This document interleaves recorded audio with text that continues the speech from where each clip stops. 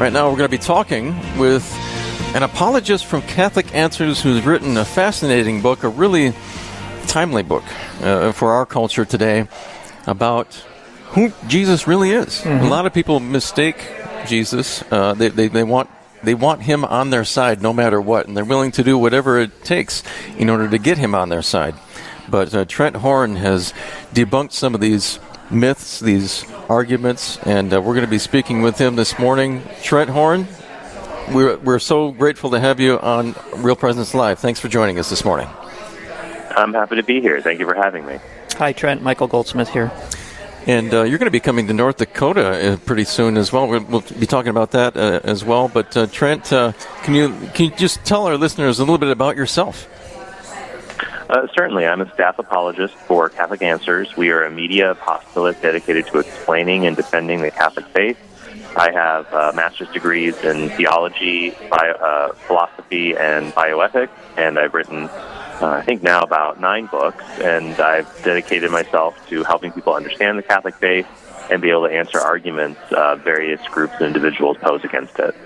Awesome. Well, we do have one of your books here, Trent. It's called Counterfeit Christ, Finding the Real Jesus Among the Imposters. And if you are lucky enough, you can give a call to 877-795-0122. And the third caller will be getting this book mailed to them. Unless you're up in Fargo, you could go pick it up if you would like to. But the third caller at 877-795-0122 will get this beloved book. And we're talking to the author right now, Trent Horn. If you want that book, again, call in 877-795-0122. Again, the name of the book is Counterfeit Christ, Finding the Real Jesus Among the Imposters. And that's the topic of this morning's interview, finding the real Jesus among the many different imposters in our culture. What do you mean, Trent, by imposters? What I mean by imposters are those groups that propose that we ought to believe in a Jesus who is not the real Jesus. So Jesus himself said there are others who will come who say that they are Christ, or false Christ will come. Do not believe them. Do not follow them. And this can take on a variety of forms. You can have non-religious groups that say, Jesus never existed, or he is a myth, that he didn't rise from the dead, all these kinds of things, or that he was a merely human teacher who is exaggerated in later legends. Right. And you have other religious groups that say, well, Jesus is not fully God, fully man, as Christians believe. The Muslims say he's just a prophet. Jews say that he's just a rabbi. And then you even have some people who believe Jesus is God, who are Protestant, but have other false views of Jesus, like that he's a prosperity preacher who wants all believers to be healthy and wealthy and not have any problems. So what they all have in common is that they're not the real Jesus. They're an imposter that takes his place, and my book exposes them with the teachings of Scripture and the witness of history, and then shows who the real Jesus is instead. Yeah. Well, why do you think, Trent? I mean, you wrote this book, of course, having this in your mind about exposing this. But why do you think we have so many imposters, or maybe the counterfeit Christ, as you talk about in our culture today? Well, because a lot of people they want to believe in Jesus on their own terms. Mm-hmm. They believe in him. They want the teachings that are easy, like love your neighbor as yourself, which actually is simple but not easy to live out. If people don't have as much problem with that as Jesus' teaching that forbade remarriage after divorce, his teaching us to take up our cross and follow him, teaching about the perils of wealth, how that can keep us out of the kingdom. People want to ignore that. Even in Jesus' own time, people were speculating about who Jesus was, and we're getting it wrong. That's why Jesus said to the apostles, "Who do you say that I am?" So, I mean, that is something that people are often missing, and it's important for the truth about who Jesus is to really come out. Right. Could I maybe like even in our own church, we have that struggle between, in our culture today. Well, priests used to talk about fire and brimstone and all that stuff. Well, they don't do that anymore. We even have some of that inside the church, in the Catholic Church, right? Oh, certainly. We have people, and I thought about this. Actually isn't included in this book, but I might include it in a future book. who say that Jesus didn't really warn people about hell, or he was exaggerating, or he didn't really believe in hell, or that Jesus is going to save everyone no matter what they've done.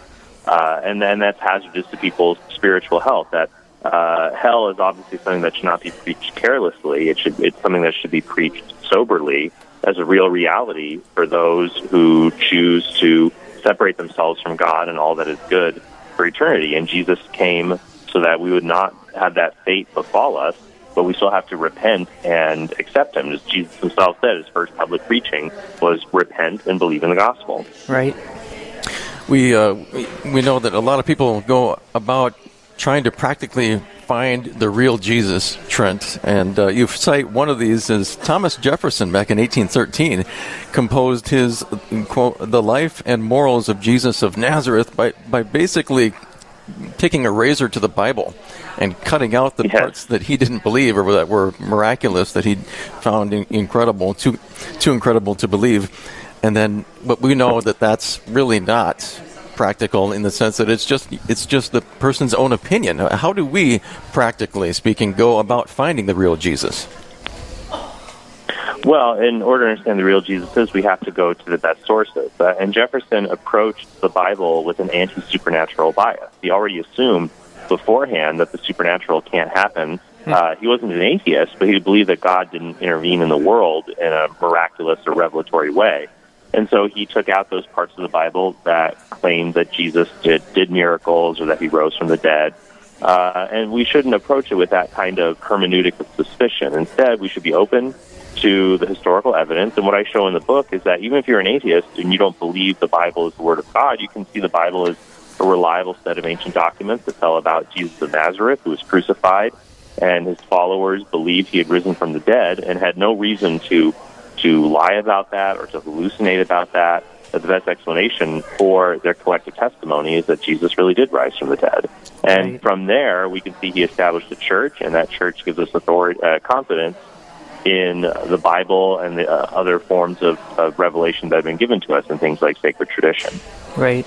Well, we're talking with author Trent Horn, who's from Catholic Answers. He wrote a book called Counterfeit Christ, Finding the Real Jesus Among the Imposters.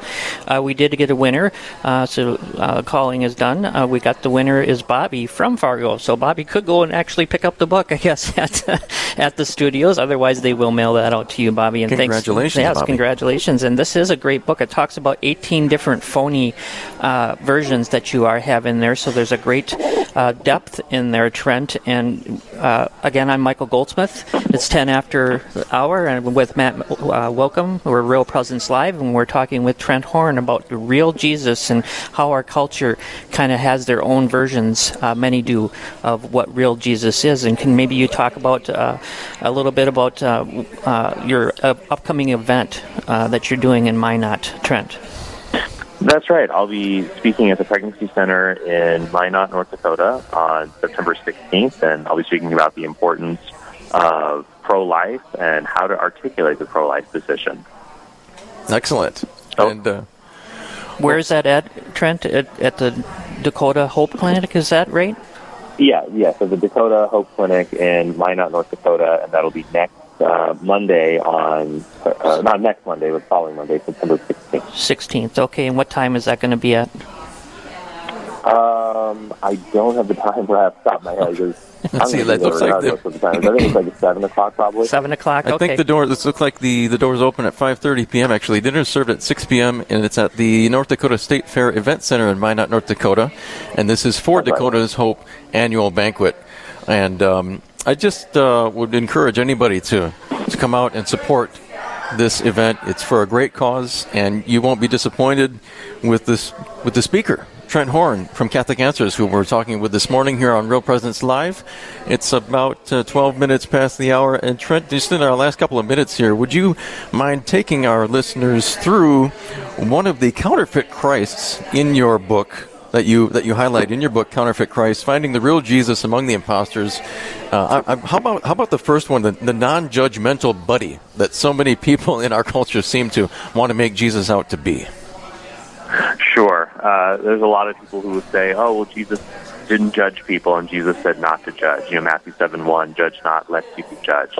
But the problem is Jesus did judge actions as well as people because he's God. He has the authority to do that. When Jesus said to judge not, he was condemning hypocritical judgment. He says, take the log out of your own eye before you take the splinter out of your brother's eye. Handle the offense that you might be committing and then correct your brother. But later in the Gospel of John, Jesus says, do not judge by appearances, but judge rightly. And Jesus said that he would come again to judge the world. He proclaimed himself to be God. He used the sacred divine name in John 8:58 and John 20:28. He received worship. He let the apostles call him my Lord and my God.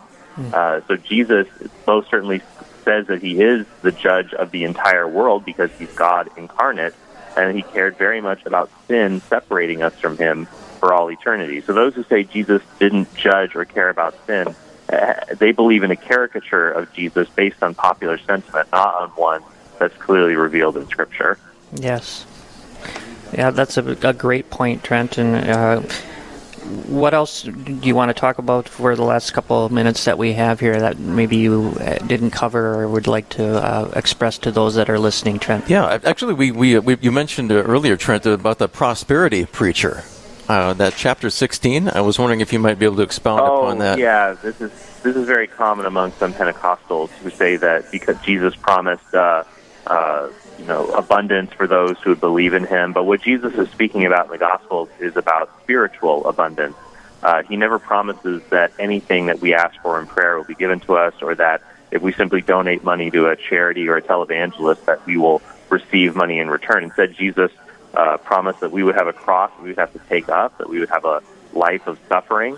And the idea that the prosperity preachers claim that faithful people will be wealthy and free of problems doesn't pan out. The silver bullet argument against that is that Jesus himself was, of course, the most faithful human to ever walk the earth, but he was not rich. He was not a beggar, but he was not among the rich of his time. He criticized the rich. He said the Son of Man has nowhere to lay his head. He died with only owning a tunic that was divided by those who were executing him. So those claims before by the prosperity preachers, they're quite duplicitous. They usually put them forward to try to enrich themselves. And instead, it takes advantage of people who think that if they give money, their problems will go away. No, we have to give ourselves to God, and we will still have problems, but they won't impact us because we'll know the caring hand of God. It will lift us up through them. Right. No, and it's great to, put yourself in prayer and, want to ask God for the things that you need in your life, but not necessarily saying that it's going to be great just because Jesus says that if we say this, it's going to happen, right? That's right, absolutely. Yeah. Trent Horn with us from Catholic Answers Live. We have just about a few seconds left. Trent, you're going to be in Minot, North Dakota on September 16th for an event in support of Dakota's Hope. And just maybe just a quick preview of what you're going to be talking about at that event. Well, I'll be talking about the issue of pro-life and how to be persuasive, how to communicate the Church's teaching on abortion, how to talk to anybody, Christian or not, how to defend human life in the womb and how to do so in a rational and compelling way. Excellent. Trent Horn, thank you so much. Again, that event, you go to dakotahope.org, dakotahope.org for more info on that event that Trent Horn's going to be speaking at September 16th in North Dakota. Thank you again, Trent Horn, for being with us about Counterfeit Christ. Thanks, Trent. Your new book. Thank you so much. Thank you.